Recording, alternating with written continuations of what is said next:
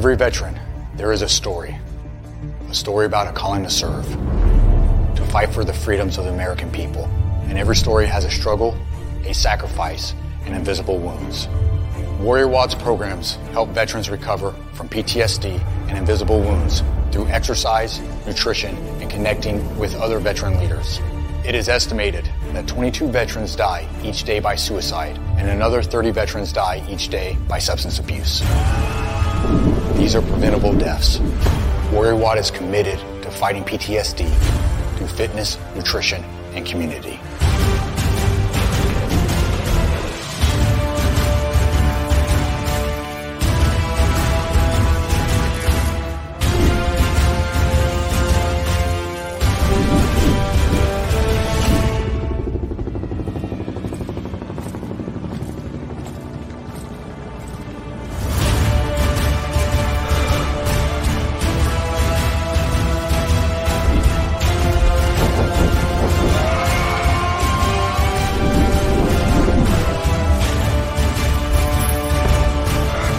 Got the privilege and opportunity to support our heroes in their time of need. Will you join us and take action?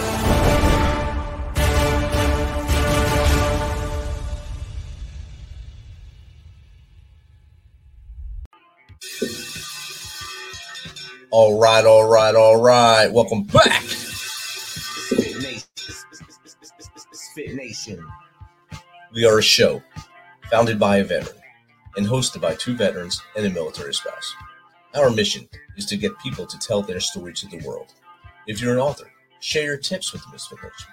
If you're a musician or actor, our audience needs to know how they too can get into the business. Coaches, we love our coaches.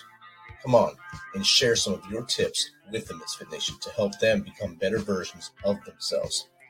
If you're a corporate leader or an entrepreneur, come on and share how you did it and how hard you have fought for success. If you're a veteran, first responder, or Gold Star family, we would love to have you come on and just share your story with the Misfit Nation. We always have time for you. If you're feeling down, alone, or starting to see the darkness, stop. Think about those who are around you. You are not alone. You will be missed. If you feel like your problems will be a burden to those in your inner circle or are embarrassed, dial 988.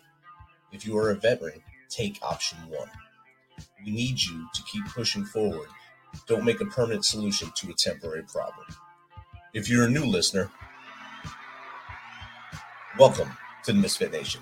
Be sure to subscribe to our show on your favorite podcast apps and also on our YouTube channel at @_Misfit Nation. Subscribe and click the bell to keep you up to date with our latest episodes and all of our news. You can also find us on Heroes Media Group and About Face Radio. Now, let's get to the show.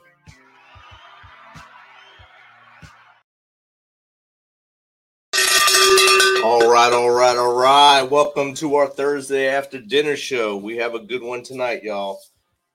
We have the Army Special Forces veteran, more than 10 years of experience, enabling those who act to defend life, family, and country.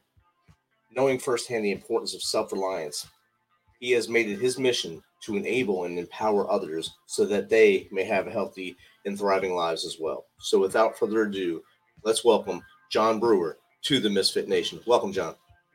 Yeah, thank you for having me. It's always great to have a veteran come on with me here. Always have time for my veterans on here, especially when they're doing great things after service, when they're starting their next chapter in life and doing things to help others, still showing that they still have that purpose in life. And it's great to have you here to share your story with us. Oh, yeah. I appreciate the opportunity to share it. So, John, I gave basically a 2-sentence blurb about you there. I know there's a lot more about John that's out there. If you want to go back as far as you want to go to maybe why you joined service and then what made you decide that this is where you wanted to go. Yeah. So, my reason for joining is a little, is not, the normal. It's always been in the back of my mind, but at the same time, it's been something to where, when I went to college, I decided my junior year that I wanted to do something with a little bit more purpose. At the time, my degree was exercise sports science, which actually I finished it out, but But what I ended up doing is at that point in time, I don't know exactly what got me into it, but I started uh, understanding, or not understanding, but becoming aware of human trafficking and child exploitation and things of that nature. And actually, that's what got me into the military, as oddly as it sounds, not because that's what the military deals with, but I thought that was my opportunity to gain experience to then put on my resume and then be able to be hired by a federal agency somewhere that actually performs those types of that goes after those types of people. And what ended up happening is, funny enough, I didn't know about the Green Berets when I was younger. Uh, and I did a podcast with Clint Emerson, and he kind of laughed about that because he was like, "You never watched Rambo?" And at the time, I think I've seen pieces of it. It's just I know it's a classic, but it's just something that I never had watched before. And obviously, um, I knew he had something to do with the military, but I didn't know until later on that it was the Green Beret type stuff. And so that's why my story is a little unconventional when it comes to how I joined. But that's kind of the background on how that happened. And I talked to a recruiter. He told me about it. It sounded like a good fit. So I decided to talk to a recruiter, got an 18 X-ray contract, and then, it took off from there. And, at that point in time, I say this all kind of fell into place, just a matter of factly, but at the same time, once I did have it decided that I was going to go and try out for special forces, that was my purpose. And I took it very, very seriously. And so once that happened, I went to selection, got selected, and all through the Q course, my motivation is that I did not want to be put in regular Army unit, not because I don't think they do good stuff. It's just because I knew my personality wouldn't fit. I'm not very good with authority, which is very ironic, being in the military, and not saying that I didn't have to deal with that in special forces, but it's a little bit, different mindset when it comes to things of that nature. And so once I did graduate from the Q course, I did 3 years at 5th Group, where I deployed to Syria twice, and I enjoyed every minute of it. I love being on the team. I loved actually deploying to Syria. I like the Middle East. It's very, especially where we were, it was very, it was a rural community. So it was very enjoyable to enjoy just the quiet nights when you could and things like that. And then during the deployment, I realized that I wanted to reclass because at the time I was a Bravo, which is the weapons sergeant, and I wanted to reclass to a medic because I realized that medics, they're such a huge asset to the team, and then also they get put on every single mission. So I wanted to, instead of fighting for a spot on missions, I wanted to actually just be placed there. So I decided to reclass. I went back to Bragg, which is now Fort Liberty, and so I reclassed there. Ended up meeting my now wife, then girlfriend, and knew that right then and there, if I wanted to really have a solid family life, that it might be time for me to get out. And also it's because she had a very good job. She's actually a 15 with the Bureau. At the time, she was like 11. So I knew that she didn't want to come back to Nashville, which the Bureau doesn't have a field office in Nashville. But, it was just, I knew at that time, like there was definitely like a fork in the road and I needed to make a decision. So I made my decision, but I knew, and then also going back to what I was saying in the beginning, my whole reason for going into the military was to gain that experience, and I had gained it. And so I thought now was a good time to really branch off and try to go back to what I wanted to do before. And so that's kind of been that experience too, because obviously federal agencies, although, I'm not saying that it was hard for me personally, but it's just hard in general, right? It's a long process, a lot of stuff going on.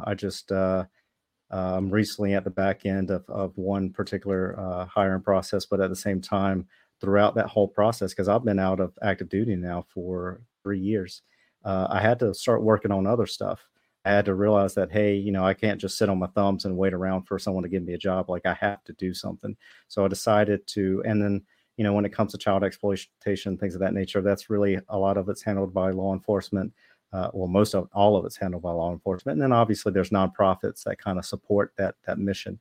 But those nonprofits are, they're looking for very specific skill sets, which is mostly analytical work. And that's not truly my background. So I had a hard time really, getting in that community. So I decided, I was going to make my own way.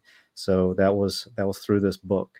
And although it doesn't pertain specifically to child exploitation, it does help families protect their children in a variety of different ways. And then also it helps adults to really get a grasp of their life and be able to protect themselves and live the life that they want through self-defense principles and transferable skills that they learn in self-defense type of training that then can be used in other avenues in their life.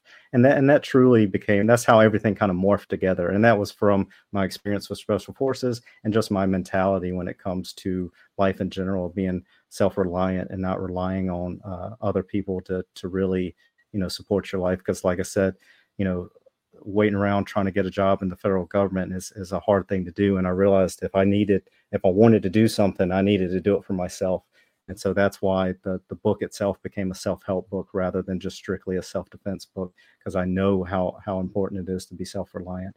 And so that's how I got to this point. And thankfully it's been a good journey. I've learned a lot. And then just recently the book went live, and it went live on Monday. And so now it's the real work of getting the book out there and letting people know about it. And so it doesn't go to waste for the information and my perspective. Because like I said, I tell people all the time, it's just my perspective on things. It's not, the right or wrong way to do it. It's just the way that I've learned it, and then the way that I've kind of manifested in my head. And this is just my model and my solution to the problem. That's a great approach to it as well. And I did the same thing when I wrote my first book. And I knew that if I just reach one person and teach them, it's a success. And getting it out there, the work wasn't that. I didn't think it was that hard to write it. It was because it took a year to come up with all the ideas, and then a year to get it out. So it wasn't that hard. But getting it out there, and then like you said, the second part is the harder part: getting people to actually get it without just friends and family. Getting people outside of your circle to actually go out and get it. And like with yours going live this week, congratulations on that. That's an awesome feat in itself. And the book is called "Fight for Your Best Life." Correct? Yep. Yeah. It's everywhere, or is it just Amazon, or did you go to like Ingram Spark or something like that? It's right now it's just Amazon. I've set up my Ingram Spark account, and because really truly I want it in libraries, just because I know there's a population that may not search on Amazon for books, and maybe they especially in the more poor income communities, to where they have the library right there and they might go there for their reading material. And I definitely, because part of it is I wrote this book thinking about different victims of whatever crime. And one of those crimes was domestic violence and things of that nature. And so I really wanted to make sure that I could get into the libraries so that those who were looking for a solution, if they were being abused in a domestic violence situation, they could go to their local library if that's all they had. And so I am in that process. It's not there yet, but that's the goal.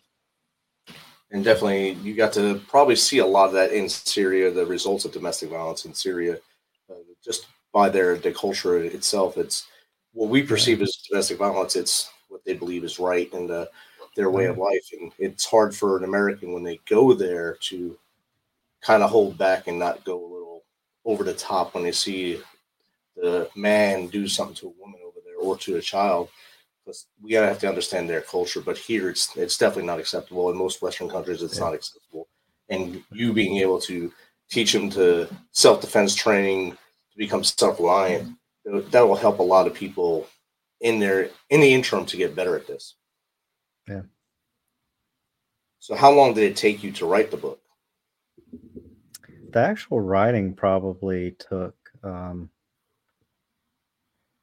6 months. But I did, because really, truly, it's because at the time I was doing my MBA, and then so that got me back into writing, which was good because I've been out of practice for a long time, and so I learned that truly I just got to get something, because I'm not a perfectionist.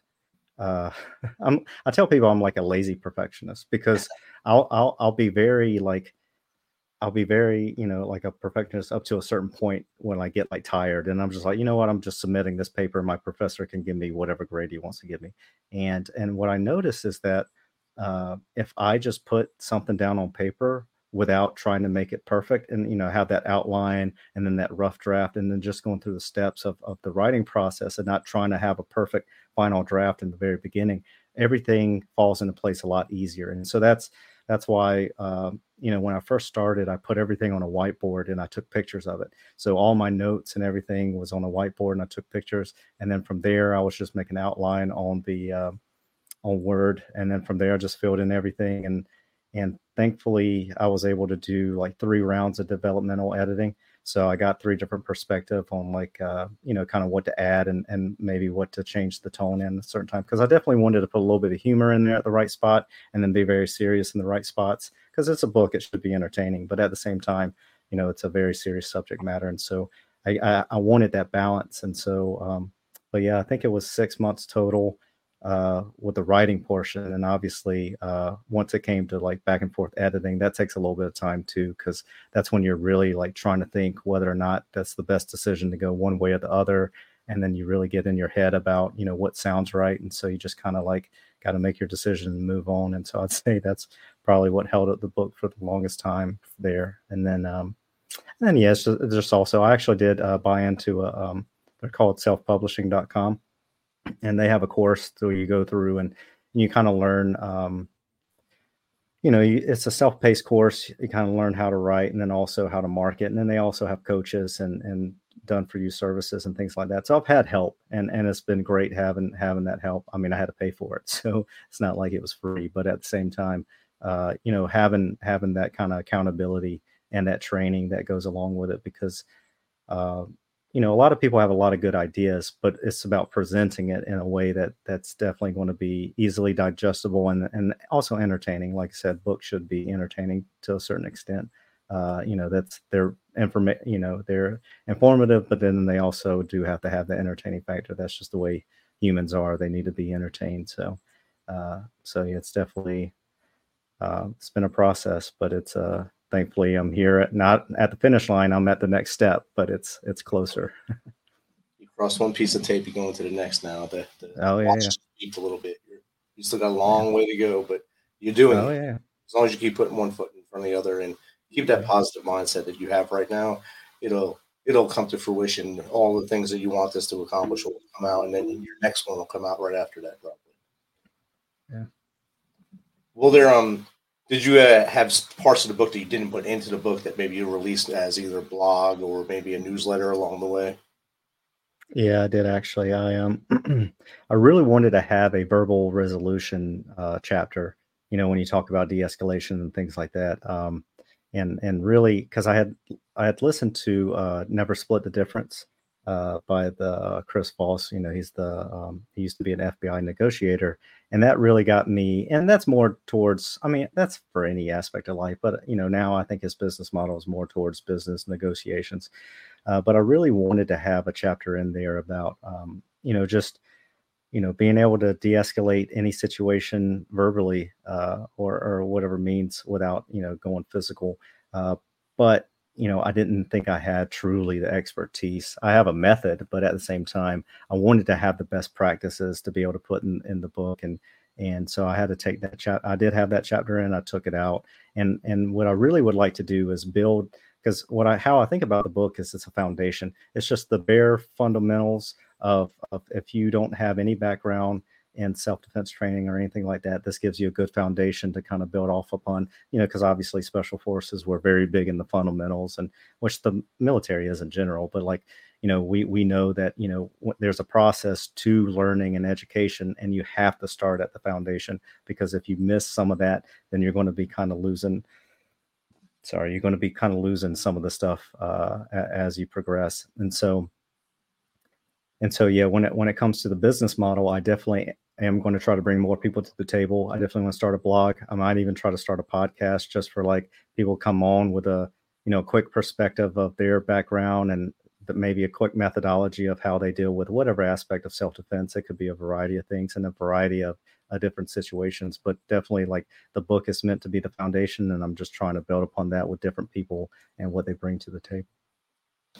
So when you decided to use self-defense and military mindset of it, did you think that there would be any pushback from those non-military people that might read the book first and say, oh, this is crazy, it's just military, or maybe it's easy for them to understand and be able to jump into it? Yeah, I mean, the funny thing is I loved my job, and I respect everything the military does. But I definitely, while I was in the military, I tried not to have that become my identity. And even now, like in the book, I present military principles, but I knew that one, the military and war is a lot different than self-defense and civilian life. And so I wanted to make sure that even though these military principles apply, you don't have to have that militaristic mindset of, or stereotypical military mindset of like aggressiveness and, offense and things of that nature, because, you know, that it's all about time and place, right? And I do actually, I mean, in the right time and place, I am all for aggression and getting stuff done, even here in the United States, because if you're put in that situation and you have no way out, then you're going to have to use some type of aggressive strategies to get your way out of there, whatever that may look like. But at the same time, I knew that, this book isn't really truly, I mean, I definitely market it to military too, because, like I said, it's my perspective. But at the same time, I know a lot of military guys probably already have this foundation, and so they already understand the concepts that I present. But what I did try to do is bridge the gap between military and civilian mindsets, and because I do talk about ambushes and raids, because they are the same type of techniques that happen here in the U.S. I use the example of, in New York, we haven't seen it in a while in the news, I don't think, but guys were getting punched just randomly, and I consider that an ambush. And then when it comes to a raid, I think of active shooters, school shootings and things like that as raids, because they go into a fixed position, and then they normally, a raid, normally you withdraw, and then in their particular case, normally they commit suicide, or maybe it's suicide by cop. But at the same time, the elements are still there. So I present those in a way that are from a militaristic training, but then I try to bridge the gap to make it fit what happens in the United States. And so really that's really what I was trying to do, is just translate a little bit of stuff to make it make sense for civilians who might not have this background. And with that being said, do you believe self-defense is for everyone, or is there just a niche for that? Or I believe personally, everyone needs to know self-defense. Yeah, no, it's self-defense. I mean, it's because my first chapter actually goes over Maslow's hierarchy of needs, and that's the second level. I mean, it should be kind of part of the first level, but the first level is to sustain your life, right there and now, and safety and security needs are second on that level. And so that's why I think it's for everybody. That's why I really want to start branding it in a way that it's not just about being put in a bad situation. It's also about these transferable skills that you learn that then help you. If we're talking about the Maslow's hierarchy of needs, it helps you then achieve the next level in the pyramid, and to where you can reach your purpose or your self-actualization. And that's really how I brand self-defense. It's transferable skills that can be applied to any aspect of life. And truly the great example of that is problem solving, right? So in self-defense, you have life or death problem solving. And if you're able to do that in any other part of your life without the threat of life or death, then you're going to have a better model for it, and you're going to be a lot less stressed, and you're going to be able to make better decisions. So that's why I do think it is for everybody, and it's not just a niche for military or law enforcement or anybody like that. I'm glad you broke it down like that. And Maslow is the best way to break that down, especially if that helps anyone can understand why they need it at that point. You brought up the New York situation, where a lot of big cities that was happening, the punch and runs or whatever they were calling it, TikTok challenge probably, and that caused a lot of chaos and a lot of, I guess, fear in a lot of people. And that's self-defense right there would have stopped a lot of those situations. Oh, yeah. Just being aware of your surroundings too might help out as well. Oh yeah. You mentioned Fifth Group. I currently work right across the street from Fifth Group now. So. Oh really? Yeah, right by the parade field there, or just before the parade field. Me and one of the listeners, we actually trained with Fifth Group on September 11th. It was a good time. And you talked about the difference between conventional and the group guys, and you can see it every time we train with those guys. It's all business, and then with conventional guys, it's how quick they can get on their phones and do whatever they can do instead of train. Yeah. So you can see the divide there, and the professionalism is always there when we're with the group. Yeah, which I mean, I know there's good conventional units out there, but because I switched over to the Guard after I got out of active, because I didn't want to quit cold turkey, so to speak. So I came here to Maryland, and I was in the Guard, and that's another thing. You think some units in active, duty, whatever, are bad, and then you get to the Guard, and it's part time for them, so they're just like, hey, it is what it is, and that's like that in every organization. I can't really gripe on the military too much because it's like that everywhere, and honestly, it's just human nature that there are going to be some communities or some circles that happens. But yes, when you have a tighter knit community and you're able to really control what happens in there and you're selecting your people based off certain attributes, you do usually have a better outcome when it comes to performance and just get stuff done usually. Definitely. If you can give, say, 3 tips without going too deep into what's in the book on getting a better adaptation on self-reliance or self-defense, what would that be? Yeah, so it's number one is know yourself. So have that self-awareness of where you're at in life, where you want to be at in life, what are your strengths, what are your limitations, and then just try to align everything with that, because the worst thing you could do in life is have something that doesn't align with it, and then you have this conflict that's always happening. I dedicated section 1 to that topic, which is self-awareness. I would say secondly is to be aware of your surroundings, just plain and simple. That's one of those things that's very simple to do and hard to really practice, because when it comes down to it, we're very distracted as a society now. So, but being aware and then just having that understanding that, things are fine now and it probably will be, and there's only maybe a 1% chance that something might happen. But depending on what that 1% chance is, something could go very, very wrong. And then lastly, I would say,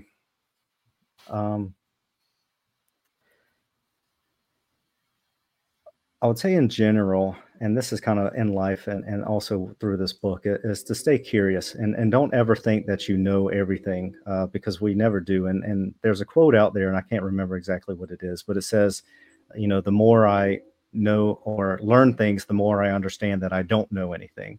And I think there's actually a term that goes along with that. But that's true. And that's, when I was younger, I really didn't have that thirst for knowledge that I kind of do now, to where, just whatever, that pertains to your life, or maybe you're just like, you want to learn random facts, whatever it is, just stay curious. And then also question everything. I think that's a part of it. There might be a fourth tip: question everything, right? So if someone tells you something, you don't have to debate them on any level, but at the same time, don't take anything for 100% unless you have the same background knowledge that they do, and for pretty much certainty that they should tell them the truth or understand exactly what they're talking about, because there's a lot of professionals out there that are putting out stuff in every industry, and it's like, hey, that should be questioned a little bit. And I'm not saying that should be complete anarchy and you fight the guy on it. It's just, ask him a question. Just say, hey, where did you get that information from? Or, where can I find more information on this so that I can not fact check it, but just validate it for my own eyes, right? And then so that's what I would say the 3 tips would be. I like that you said you don't have to debate it, but at least get the knowledge that they have, or where they got that knowledge from, so that maybe you can either dive deeper in a different way or just have a healthy conversation with that person. Don't just accept everything at face value. Sometimes it could be totally false, especially probably real close to where you are in DC. A lot of things are fluff and false. So. Oh yeah. Yeah, it's a lot of smoke up your butt. So smoke and mirrors. Yeah. So how can someone get in contact with you, John, if they want to either have you on the show, maybe just chat with you like we are right now, or just pick your brain? Yeah. So I got my website up. It's mindshieldandSpear.com, because that falls under my LLC. Is kind of it's the actual name of it is Mind Shield and Spear Consulting Group. And it's kind of the lead in to what the book provides. So the book, like I said, is that foundation. And then the consulting side of it is just, if anybody wants a little bit more, just like mentorship, education, training, stuff like that, they can reach out to me and we'll just talk about, whatever it is, probably following the outline of the book, but at the same time, it'll be just a little bit more tailored solutions, or just a little bit of more facilitation. Because I like to tell everybody, I don't want to solve the problem for you. I'll help you along the way, and I'll help you get to that solution. because that's the thing about self-reliance, right? You don't need to rely on me either for the solution, because I'm definitely not the solution either. You're the solution, and I'm just going to help you get there. So I'd say mindshieldandSpear.com is the best place to find me, because that I have my there's an icon at the bottom for my LinkedIn, and so you can message me straight from LinkedIn. And then the book itself is on Amazon. You just do a normal search, Fight for Your Best Life on Amazon. You'll find the book, and that also connects to Mind, Shield, and Spear. So it's all kind of connected. But I'll say the website and the book is probably the best way to find me. Awesome. And the website is going across the bottom of the screen right now for those who are viewing this on YouTube or Facebook right now.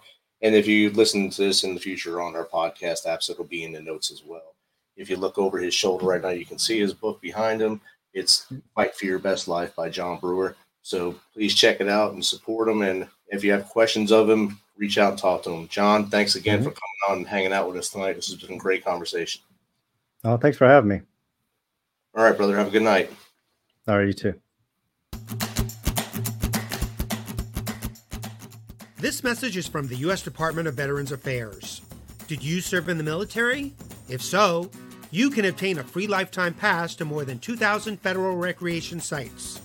These sites are located across more than 400 million acres of public lands, including national parks, wildlife refuges, and forests. The lands host activities to fit any lifestyle: hiking, biking, fishing, camping, and much more. Gold Star families are also eligible for these free lifetime passes. Plus, they cover entrance fees for a driver and all passengers in a car, or up to 3 additional adults at sites that charge per person. Obtaining one is easy. Just go to the National Park Service website, nps.gov, or the National Park Service app.